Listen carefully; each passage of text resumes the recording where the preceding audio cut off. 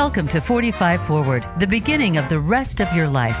Each week, host Ron Roel and his guests discuss topics of interest to many listeners in their 40s and beyond, including retirement, caring for aging parents, health, lifestyle, and more. It's time to think ahead to the next half of your life, and we'll help you plan it with ease. Now, here is Ron Roel.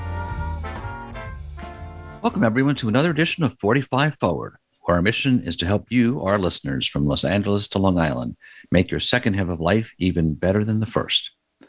With the relentless march of digital technology over the last few decades, we've seen our society increasingly focused on making life faster, easier, convenient, more comfortable. But there's an underside to this pervasive technology. Modernity is working against many of our physical, intellectual, and emotional needs, according to a growing body of research. It's actually making us age faster. In today's episode, Dr. Sherry Kelly, a widely recognized clinical psychologist and neuropsychologist, talks about her 30 years experience researching and exploring ways to keep our brain vibrant in a digital age. It's not an easy challenge. Even as the pandemic recedes, there's still not enough face-to-face time or time spent outdoors. We remain entrenched in our 24-hour news cycle and enclosed world of social media and streaming, and a largely sedentary lifestyle. Yet each of us has more power than we may think to control aging, says Dr. Kelly. We do have choices and options, but they often require us to be proactive, to change our lifestyle, gain emotional flexibility, and revise our personal expectations. A frequent lecturer on neuroscience, health and wellness, and positive psychology, Dr. Kelly will provide her insights on how managing digital technology can help prevent cognitive decline. She'll also describe her work with children, researching the impact of digital technology and social media on the development of social skills in youth. Along with her daughter, Caitlin Kelly, she founded Positivities workshops, which provide coaching and webinars to educate diverse audiences about how digital technology is not only affecting their social skills in youth, but changing the developing brains. As a young teen, Caitlin was personally impacted by the high school shooting in her childhood hometown of Parkland, Florida, where she witnessed the unfolding violence upon friends and neighbors via unfiltered social media. So now let's meet our guest, Dr. Sherry Kelly, and hear how she can help us manage the impact of digital technology on our well-being as we age. So, Sherry, welcome to the show. Thank you, Ron. Hello. It's great to be here. It's great to have you. I've seen some of your presentations before, and our audience is in for a treat. So before we dive into things, Sherry, just tell us a little bit about your background, about how you got involved in your particular area of expertise. I find that, not only I'm interested in the content of my expert guests, but also their lives. This is that, and the 45 Forward life is really an interesting transition, chapter to chapter. So just give us a quick rundown on how you got to where you are today. Okay. I started doing research in developmental psychology back in the 70s, and was really interested in how people transition from one stage of their life to another, not only socially transition, but also in terms of their neurology network. How does the brain change to accommodate for the changes in life? I was also really interested in how the brain learns. And of course, back then, 45 years ago, we didn't have the neuroimaging that we have now.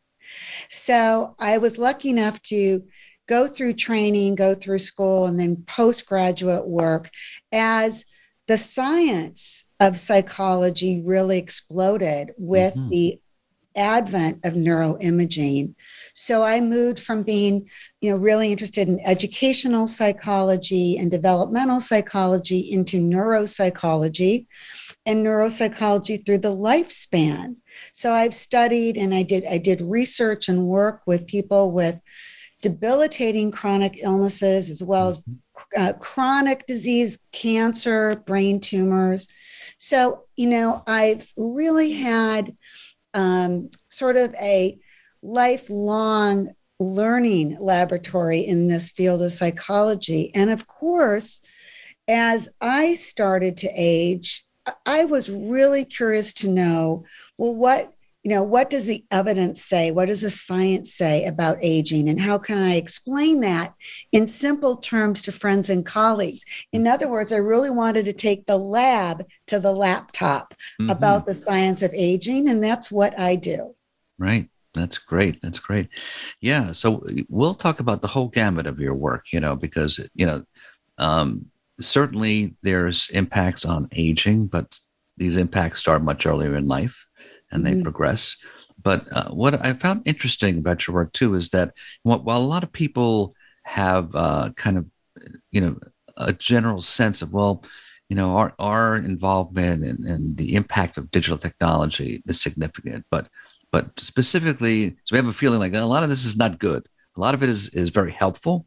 Certainly, when you want to find out information, you just Google it these days. You don't have to look for the Encyclopedia Britannica. Right. But so there are lots of, benefits to technology. But what specifically, I know you talked about some specific impacts on the brain of, of gaming, I think you mentioned, I heard you talk about the fact, which, it's intuitively, I get it, but when you actually say it is amazing. Like we spend, a whole day, 24 hours during the course of a week on digital media. Yes. Yeah. You're giving up a full day of your week, at least. Some people more, some people a little bit less, but on average, you're giving up a full day of your week to social media and entertainment and gaming. Right. Right. Not online work. Right. So, that is a really big impact on your life. And I think when people see that in print or they think about it that way, they're taken aback. Right. Right. And I think you talk about some interesting specific impacts. So you talk about what is the impact of, again, we're exposed to multiple sources of fast-paced stimuli. And that does something to the brain. So talk about that a bit. All right. Well, these are all good things to start off with. Well, first of all, I want to explain that it's my opinion as a clinician for over 3 decades. Not all of this has been scientifically proven beyond a shadow of a doubt, but I'm basing this a lot on what scientific evidence there is and what I've noticed from actually doing neuropsychological evaluations for over 30 years. I really believe that our brains with our modern lifestyle have become lazy. And the brain doesn't like modernity the way that it's playing out. The role of the brain, the purpose of the brain is to keep us alive. Right. It's about survival. That's why it's there. Okay. It's not to go on Tinder or to get likes. The purpose of the brain is to keep us alive. Okay. And for millennia, the brain has been developing to keep us alive in different situations, most importantly of keeping us on the move. Right. We had to stay on the move as cave people, right?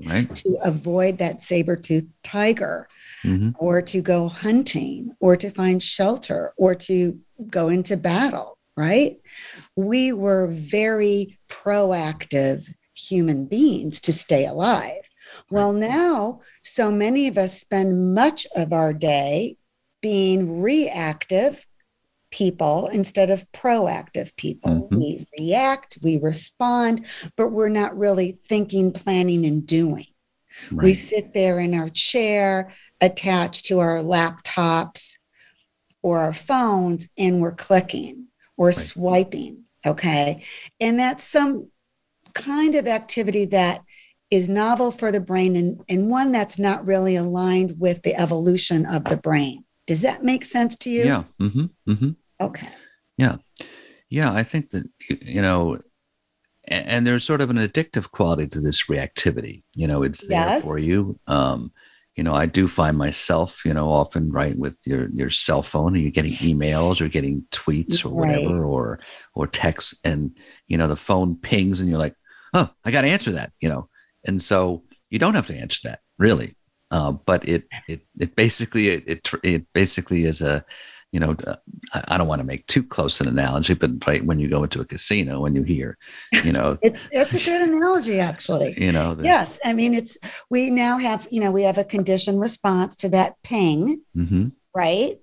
And what happens is just even hearing the ping that you have email sets off this chain reaction in your brain, and you start getting a shot of dopamine.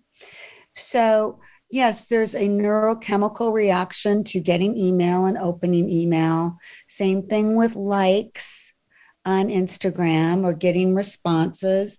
Yeah. And then certainly if your online behavior is gaming, it's very much like gambling. It might even be gambling, right?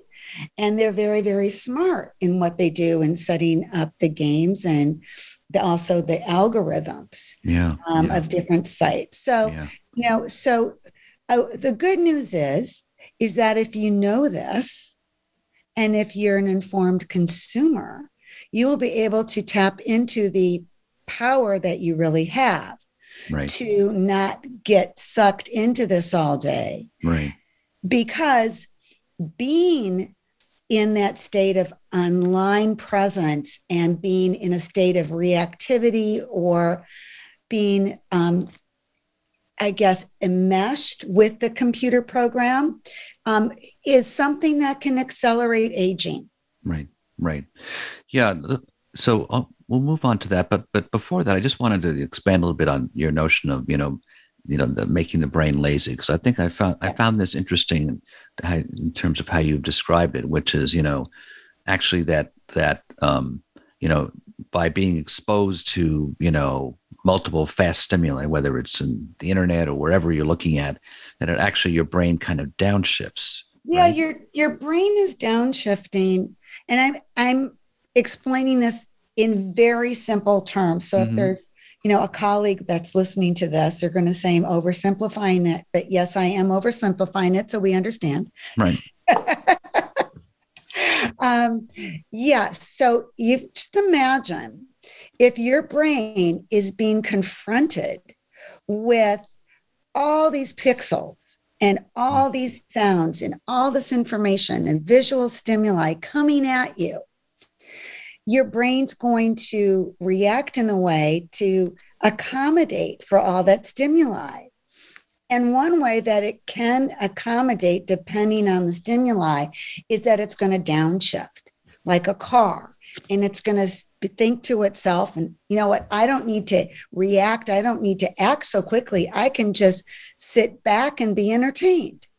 I can just sort of like coast because I don't need to act. I'm just going to respond and watch.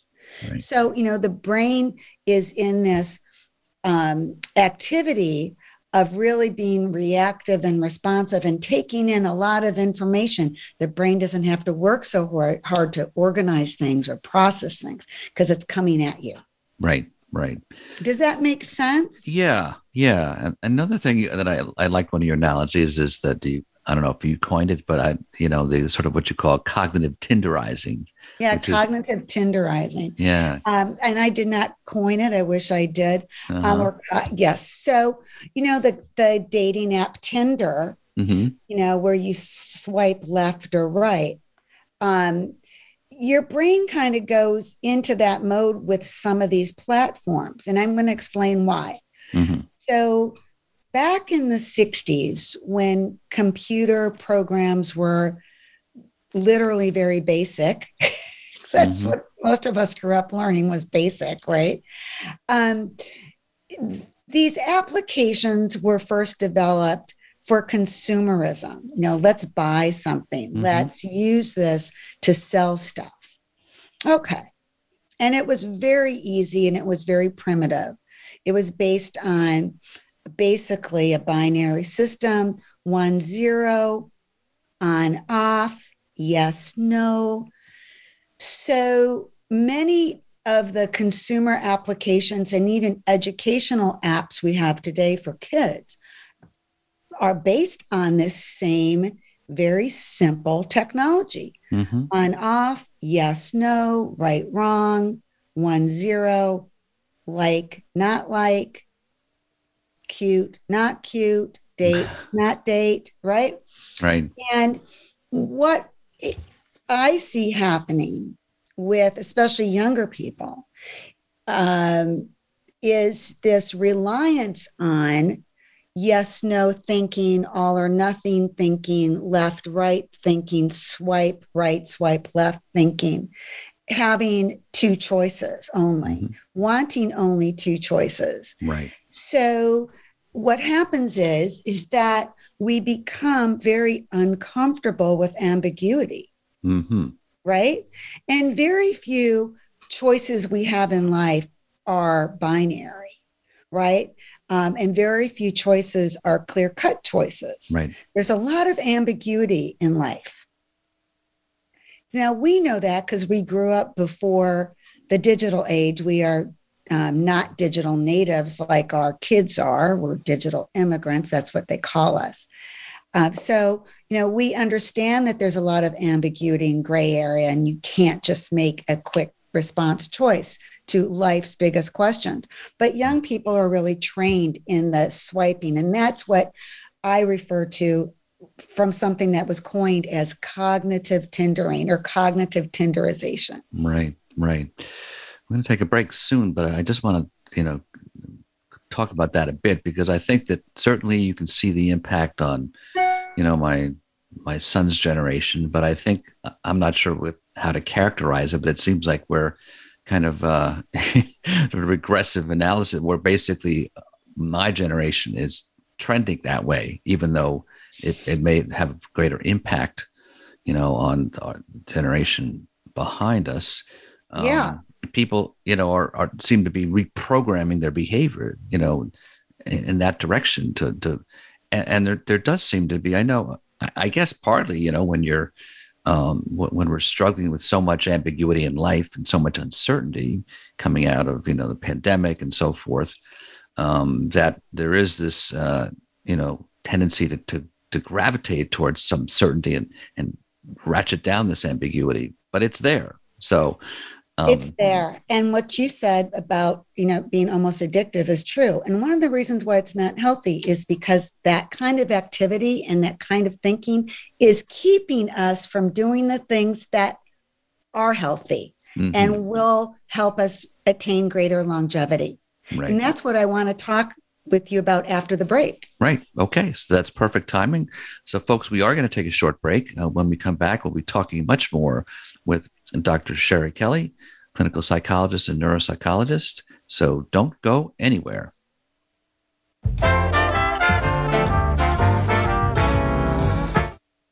Become our friend on Facebook. Post your thoughts about our shows and network on our timeline. Visit facebook.com/Voice America. We live in a fully connected world and share digital information every day in our businesses, with our money, and even our health. I should know. My name is Tyler Cohen Wood, and I'm a top cybersecurity expert and former U.S. Defense Intelligence Agency senior intelligence officer. I know many technology secrets that keep our world safe, but I have a secret few people know.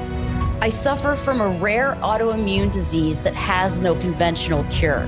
According to the National Institutes of Health, as many as 25 million Americans suffer from a rare, undiagnosed condition. People with rare or hard-to-diagnose diseases often spend years being shuffled from doctor to doctor and specialist to specialist, feeling as if they're in an endless loop of siloed care that rarely gives answers to unexplained conditions. In 2018, I became one of these people.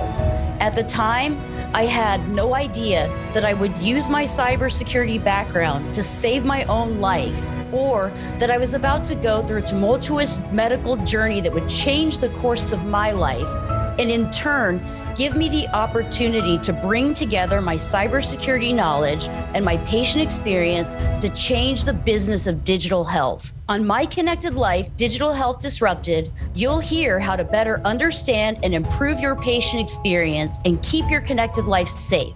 We'll talk about the latest digital trends that can keep the security of the entire healthcare ecosystem and our data secure and within our control. The business of digital health is our business, and it's time we learn to own it. Voice America programs are now available on your favorite connected device, including Amazon, Alexa, and Google Home. Through streams with Apple Podcasts, TuneIn, and iHeartRadio, listening to your favorite show is as easy as saying the show name followed by the word podcast. Hey, Alexa, play Finding Your Frequency podcast. If that doesn't work, try adding on TuneIn or on iHeartRadio or on Apple Podcasts.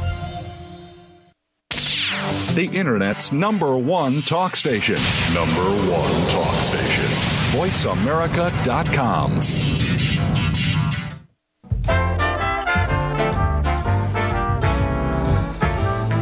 You are listening to 45 Forward. To reach Ron Roel or his guest on the program, please send an email to ron.roel@gmail.com. That's ron.roel@gmail.com. Now back to 45 Forward. Welcome back, folks. We're talking with neuropsychologist Dr. Sherry Kelly about the impact of digital technology on us as we age, actually at any age. But before we continue, I just wanted to let you know you can find out much more about Sherry's workshops, seminars, lectures, and programs for people, families, parents at her website. It's mindandheartcoaching.com. Is that right, Sherry? That's right, mindandheartcoaching.com. Great. All right. Okay. So before the break, we were talking a lot about the impact of digital technology on us as we age, and a lot of the perhaps unfortunate impact. It's lots of positive stuff, but as Sherry has pointed out to me before, that technology may neither be positive nor negative, but it's not neutral. And it does sort of, steer us by its architecture into certain behaviors. Right. But we want to talk about, what we can do about it. As a journalist, we would tackle large subjects, and we'd do a series of, articles, 7-part series. What I found always a little bit troubling was we would do 6 parts on, diagnosing the problem and 1 part on the solutions. And I would say to people, we really need to flip that. People really want to know what to do about these problems. So Let's talk, Sherry, about what people can do. And I think a lot of it really is about managing digital technology in our lives. Is that right? Yes. So the first thing that you can do about it is what you're doing right now, is learn about it, be curious, be skeptical. There's a writer, Mark Normand, who gave this great synopsis of what social media is. He says social media is like looking in the fridge over and over. There's nothing good, but you check it so many times that eventually you start consuming things you don't even like. That's a great way to look at it. Yeah. So, remember that realize that a lot of the stuff you're looking at on social media and entertainment media is there to have you buy stuff. It's, consumer in its goal, consumer, targeted, and it's attached to marketing platforms. The second thing to remember is that oftentimes you are the product. Right. Not what you're looking at. Okay. You're the product. You're being sold. Your information's being sold, or you're being monitored. Even, artificial intelligence is gathering all that information from you, from your behavior online, even, on certain platforms where they can see the camera, what your expressions are or what your responses are.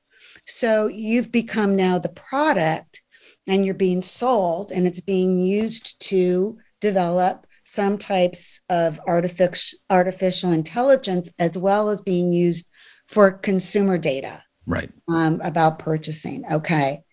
The other thing that you can realize or do actually is to track your usage. We all have that capability on our smartphones to see how much time we're spending on social media.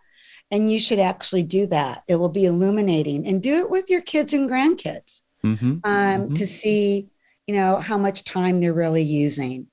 The other thing is that it's really important that you cut out time and schedule time each day to get off social media, to get off your smartphone or away from the computer and spend time outside.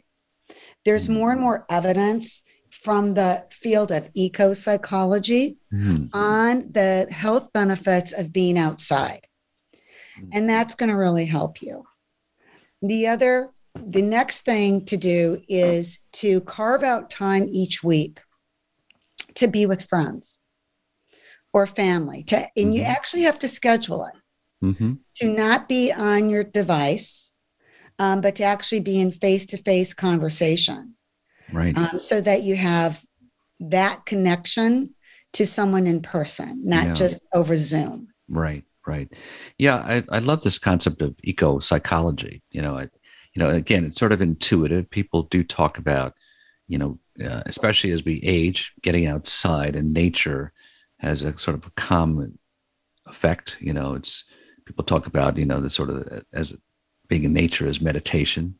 Yes. Tree hugging is literally, helping you sort of center yourself and sort of see yourself as part of something greater.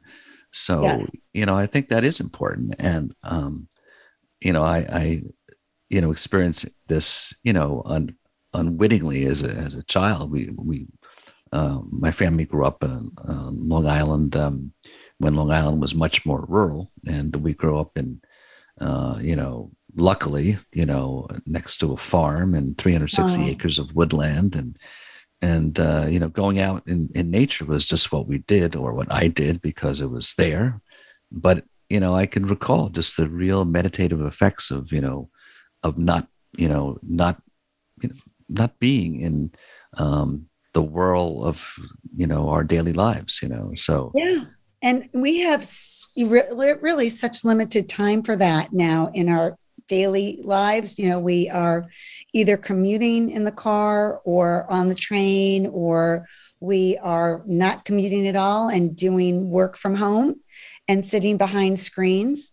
So really, the more that you can carve out, just even if it's a half hour a day, to take a walk outside, to meditate outside, to be somehow, in the environment, not just inside. Yeah. And one of the other things you talk about, which I found fascinating, was just, again, a little counterintuitive, but when think about it, true, which is, dealing with our avoidance in society of painful emotions and using social media to escape that, and how sort of acceptance of these things is important. Yeah. And we do. I mean, scrolling, swiping, channel surfing on YouTube, they're all ways that, some people use to try to deal with anxiety. It, gets your mind off of your problems. It sort of gives a big distraction. So I just, I ask people to think about these, 4 questions when they're on social media. Okay. Which, starts with, am I seeing posts, or am I seeing things on social media that are actually making me unhappy or happy? Okay. And, so, how are you looking at the negative things online or the positive? And of course, the psychologist Rick Hansen says, our brains are like, Teflon for positive things, and like, Velcro for negativity. And that's, part of our survival mechanism. We tend to dwell and think on the negative, but the positive we just let slip through. Right. And so what are we focusing most on? The other question is, do I follow accounts on social media that make me feel like I need to be someone I'm just not? Do I have, a sense that I'm missing out on something? Kids call it FOMO. And that, flows into the third question I have. Are you comparing your life or your body or your success or your stuff with what other people have online or on social media or on Facebook? Because a lot of what people post isn't true. Right. There's whole industries to make you appear to look more affluent than you are, or more successful than you are, or filters to make you look thinner, taller, better looking. And then the last question is the big question. Is the way you're using social media affecting your mental health? Is it affecting it negatively? Are you feeling worse? Are you feeling worse about yourself? Are you finding that you're not spending as much time with others that might really need you because you're spending too much time on social media? Yeah. For good questions. Yeah. I mean, the negativity hits home with me a lot because, that's, I experienced people talk about that when I was a reporter and editor for many years, people complaining about the media being negative, always so negative. But I think what you point out within, if you understand it, is important. That's part of their seen function to alert you to things that might be a problem for you, might be dangerous, might be things to watch out for. So once you understand the role of it, then you can essentially basically accommodate it. And I think one of the problems is that there's so much media focusing on so many negative things that it's once again the amount that's really detrimental. And right. And that's what sells. Right. That better than I do. Right. And so there are numerous studies that have been done really over the course of the past 10 years, and some that have been done recently from 2019 to currently, published in 2022, from the CDC and the NIH, that show an association between the amount of time you spend online and reported symptoms of anxiety and depression. Yeah. Okay. So while you're seeking this distraction because you feel anxious or depressed, it's actually contributing to making you feel depressed and anxious. Right.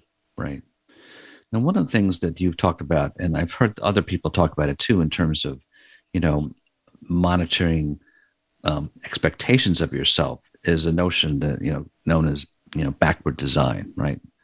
Talk about that a bit. What does that mean? So, as we age, I think it's important to build happiness based on what your goals are, what you really want out of this life going from 45 forward. Right. And where do you see yourself in 30 years? Where do you see yourself in 20 years, 10 years, 5 years? And taking stock of those expectations. And this is a great exercise that I love doing with couples and also with intergenerational families, where we talk about, okay, well, where do you see mom and I in 20 years? And your adult child might see, oh, it's easy. I see you having a great house in Florida and spending a lot of time there, and you're paying for the grandkids' college. I see. Or, with your spouse, where do you see yourself in 20 years? Oh, I think we're going to be, climbing in Peru, or I see us sailing on a nice cruise in the Mediterranean. Well, let's look at that, or is it, I see myself going back to school and taking courses and teaching or giving back now that I'm going to be retired. So it's important to just examine what differences there might be, but also examine the reality of your expectations as you age. Is it realistic to think that you're going to be well enough in 20 years to go hiking in Peru? Right. Or are you going to be healthy enough to teach in 20 years like you might want, or to have that, financial security to have a house in the South? Yeah. So it's understanding also what your partner's expectations are and looking at those differences. Right. And then, this is where we get into happiness as we age, because a lot of unhappiness as we age, I believe, evolves from differences we have in the expectations of ourselves versus reality. Right. right? I was expecting to be well enough to go climb Machu Picchu. I was expecting to be well enough to take that trip through Europe, or expectations of the spouse. Now, I was expecting you to share this with me, and now you might not want to. Right. You're not interested in that. So looking at expectations is an objective exercise. You don't have to take it personally. It's a way of not looking at yourself, Ron, but my expectations. Right. And I think in some ways too, and we talked earlier about sort of ambiguity in life, and I think that this is one of the things where, it can, in some ways, help these stress situations by just helping you focus. So if this is where you think you're going to expect to be in 20 years, what do you need to be doing now to get there? Exactly. So you look at, what you need to be doing now, what steps you should be taking, how to prepare for it. And also, what you might want to do together with your loved ones or your partner.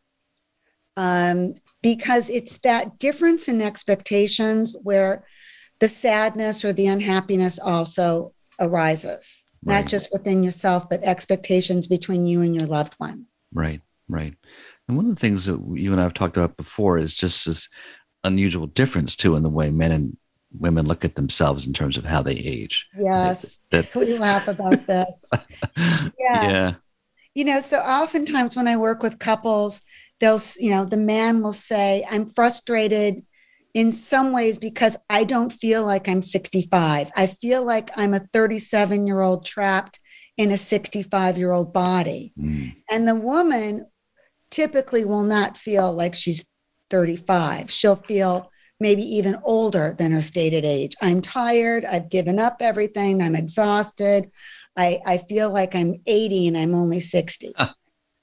So, it's looking objectively. Okay, well, what's your life right now? What are you gaining pleasure from? What are your goals? And it's that backward design, looking at where do you want to be 10 years from now? And how do I get there with this next phase of my life? Right. Yeah, a lot of questions here. That's, but great things.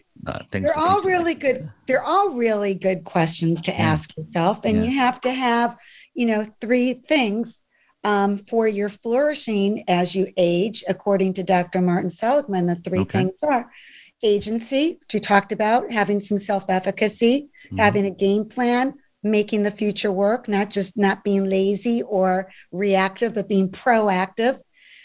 Optimism, an optimistic attitude. Focus on the positive, not the negative. Focus on gratitude, not on what you're missing out on. And then imagination and creativity. Be creative about your future. Have some options open to you and be creative with what you might want to do in your life. Be flexible in getting what you want. Yeah. A lot of things that, as we said starting out, a lot of things are within your control. There are options that you have that you don't realize you have. And I think that, a lot of the stress and the feelings of depression as you get older is this feeling that you don't have options, sort of this, you're stuck in this tunnel vision. And when you don't have a choice, that's when you become a victim. Right. And you don't want that. That's right. We don't want that. So we're on that note, we're going to, de-victimizing ourselves. We're going to take another short break, Sherry. So folks, we have one more terrific segment coming up. So don't go away. Much more in our last segment with Dr. Sherry Kelly.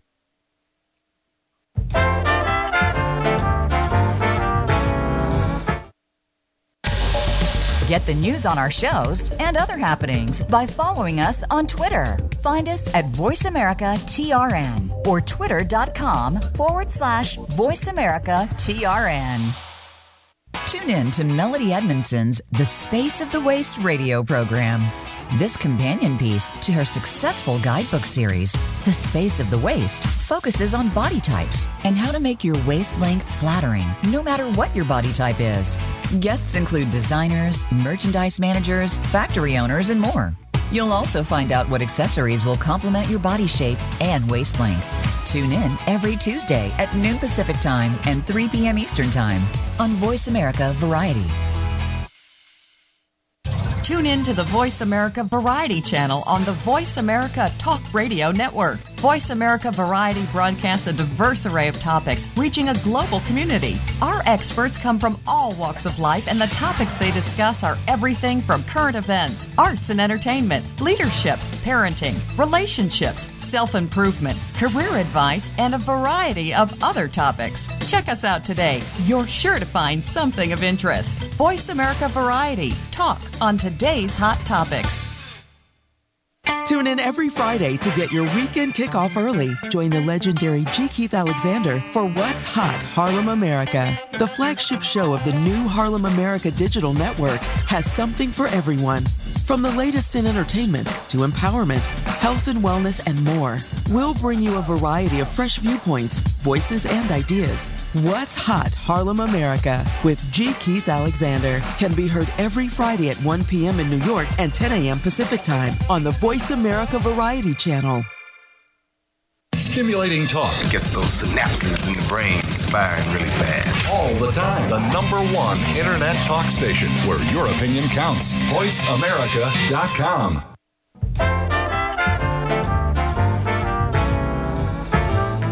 You're listening to 45 Forward. To reach Ron Roel or his guest on the program, please send an email to ron.roel@gmail.com. That's ron.roel@gmail.com. Now back to 45 Forward. Welcome back, folks. We're talking with Dr. Sherry Kelly about finding ways to manage the impact of digital technology on our mental, emotional, and physical health. Before the break, we were talking about lots of things about aging and managing digital technology. So we're going to take a shift in this last segment to talk about aging at a younger age, dealing with Sherry's done a lot of things with children. She has her workshops with her daughter. And a lot of this focuses on the notion of what we can do about it, again, in terms of positive psychology. So, but first, Sherry, tell us about, your work with children and specifically your workshops. Thanks. We've been working since 2018. My daughter and I have been working together since 2018, which is interesting and fun. We started Positivity Teens workshops. And this really came out of her experience with the Parkland mass shooting in our old hometown of Parkland, Florida. Mm-hmm. And she saw everything unfold in the palm of her hand through her iPhone. Luckily, she was at a private faith-based school in the town next door when this happened. But my husband was working literally down the street. Wow. Parkland when this happened. He is a doctor and he was working at a medical clinic that day. So, one of the things that my daughter, who was 14 at the time, asked me when I went to pick her up from school that day, she said, "Why is it easier for a troubled teen to get a gun than to get mental health care?" Mm-hmm. Which was a really profound question from a 14-year-old. Mm-hmm. And it got me thinking. And then in our community, we realized that there were a lot of kids that needed access to care, and it was really hard for them to get free mental health care or to get resources. So we worked together to establish Positivity Teens to provide resources and free workshops and webinars for kids, families, teachers, and educational staff who might want some support, might want to get connected with somebody to help them with therapy or just grief support in the aftermath of Parkland. And we went on to develop a webinar series and workshops on how social media is affecting teens. Mm-hmm. And what it's doing to them and why are they depressed and what you can do about it. Right. So not just the problems, but the solutions. And can you code your brain for greater happiness? Yes, you can. So that's what we do. Yeah. So let's expand on that. How do you? So we've talked a little bit about this, but I think this is an important concept of recoding your brain. Yeah. And it works for all age groups, not only teens, but it works really for all age groups. And even Steve Wozniak, who is the Apple co-founder, he has this great quote that says, happiness equals smiles minus frowns. Okay. Right. So, first step is to realize that a lot of what you see on the media, social media, internet is negative, and it's there for a reason. And Ron, you know very well because you're in that business. Right. And realizing that you have more power than you think to attract happiness, to become more positive in your life. You have more power over your brain than you even think by how you make decisions to think about things. And I'm being very simplistic, but happiness, positivity is a conscious decision that requires practice. You don't just think, oh, I'm waiting for happiness to come find me. You're going to go find it. And that's a decision you have to make. It's changing how you think about things. Right. And it's clarifying goals for your thoughts, for your processes of behavior.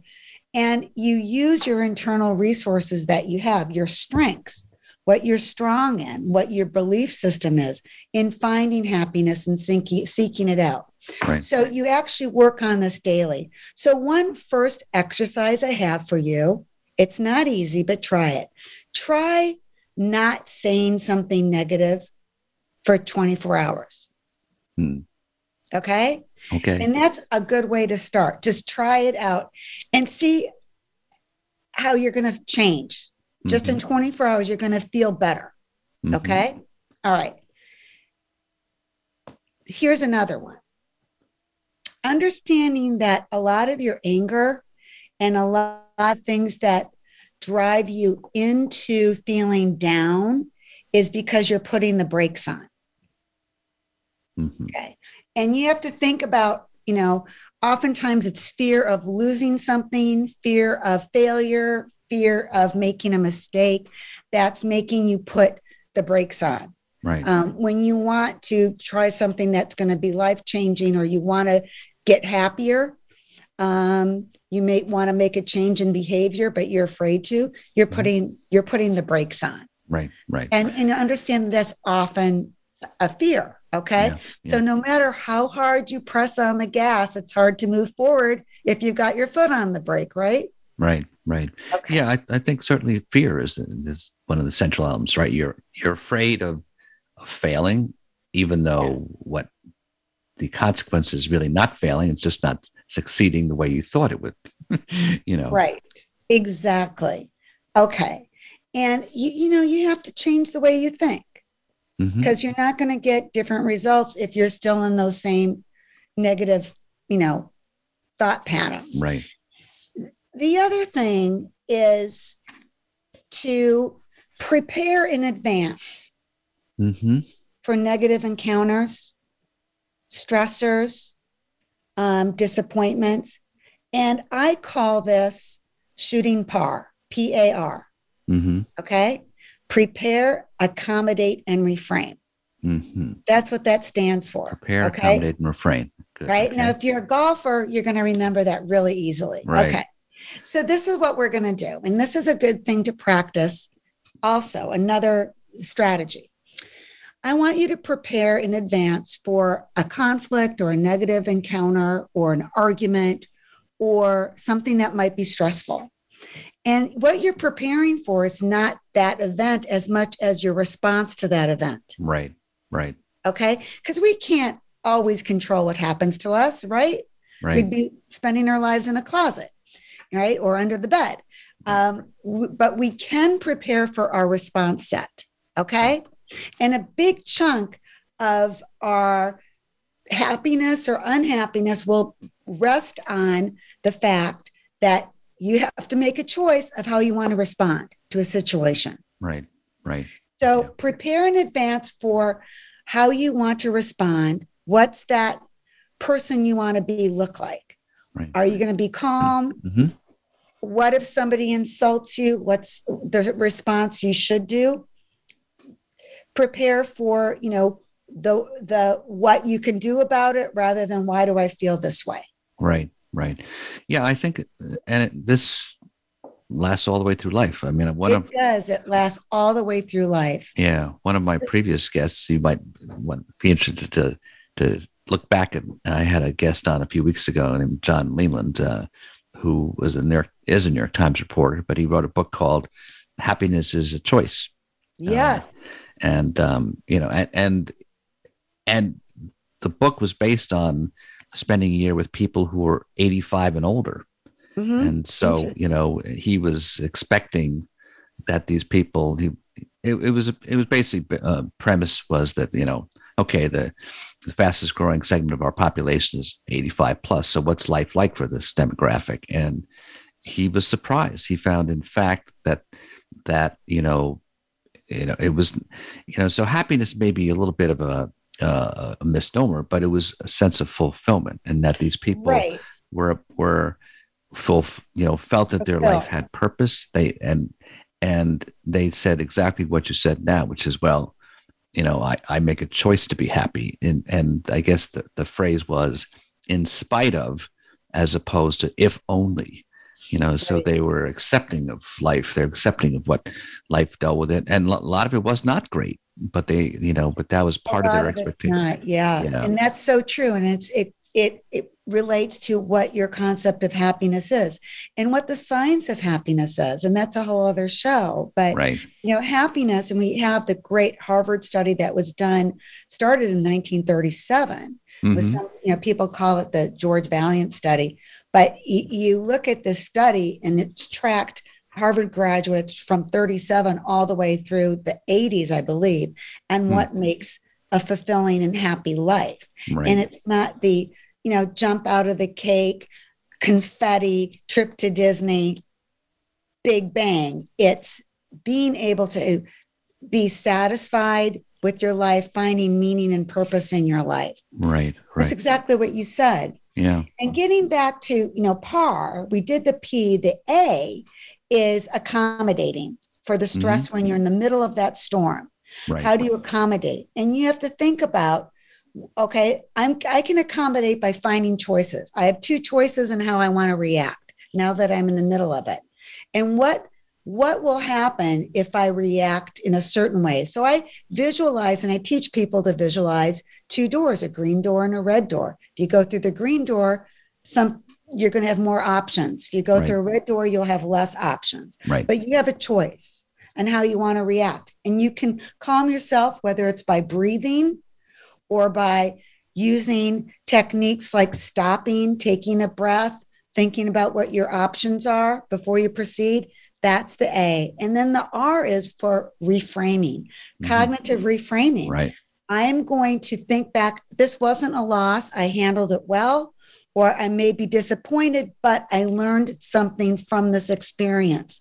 I'm seeing the positive in this. The positive is, all right, I didn't get what I want, but it's a good thing. It would have been a disaster.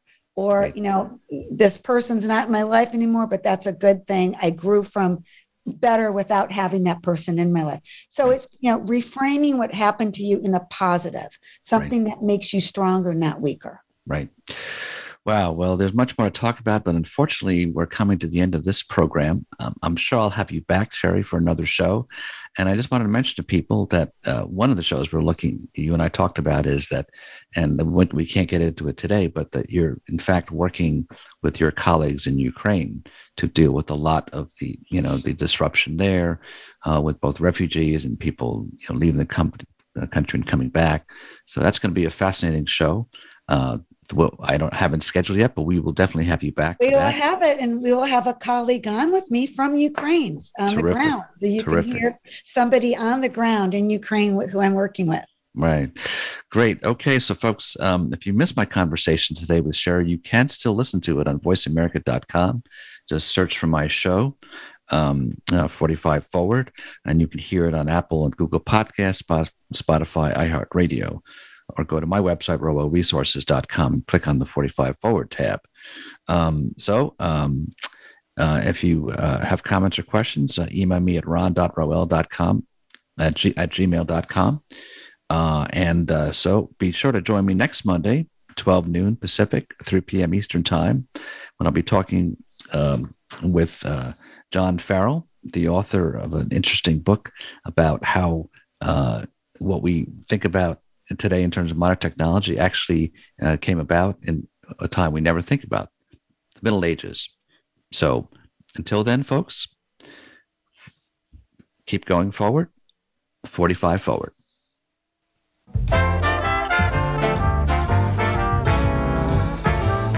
Thank you for tuning in to 45 Forward. Please join your host, Ron Roel, for another great show next Monday at 12 noon Pacific Time and 3 p.m. Eastern Time on the Voice America Variety Channel.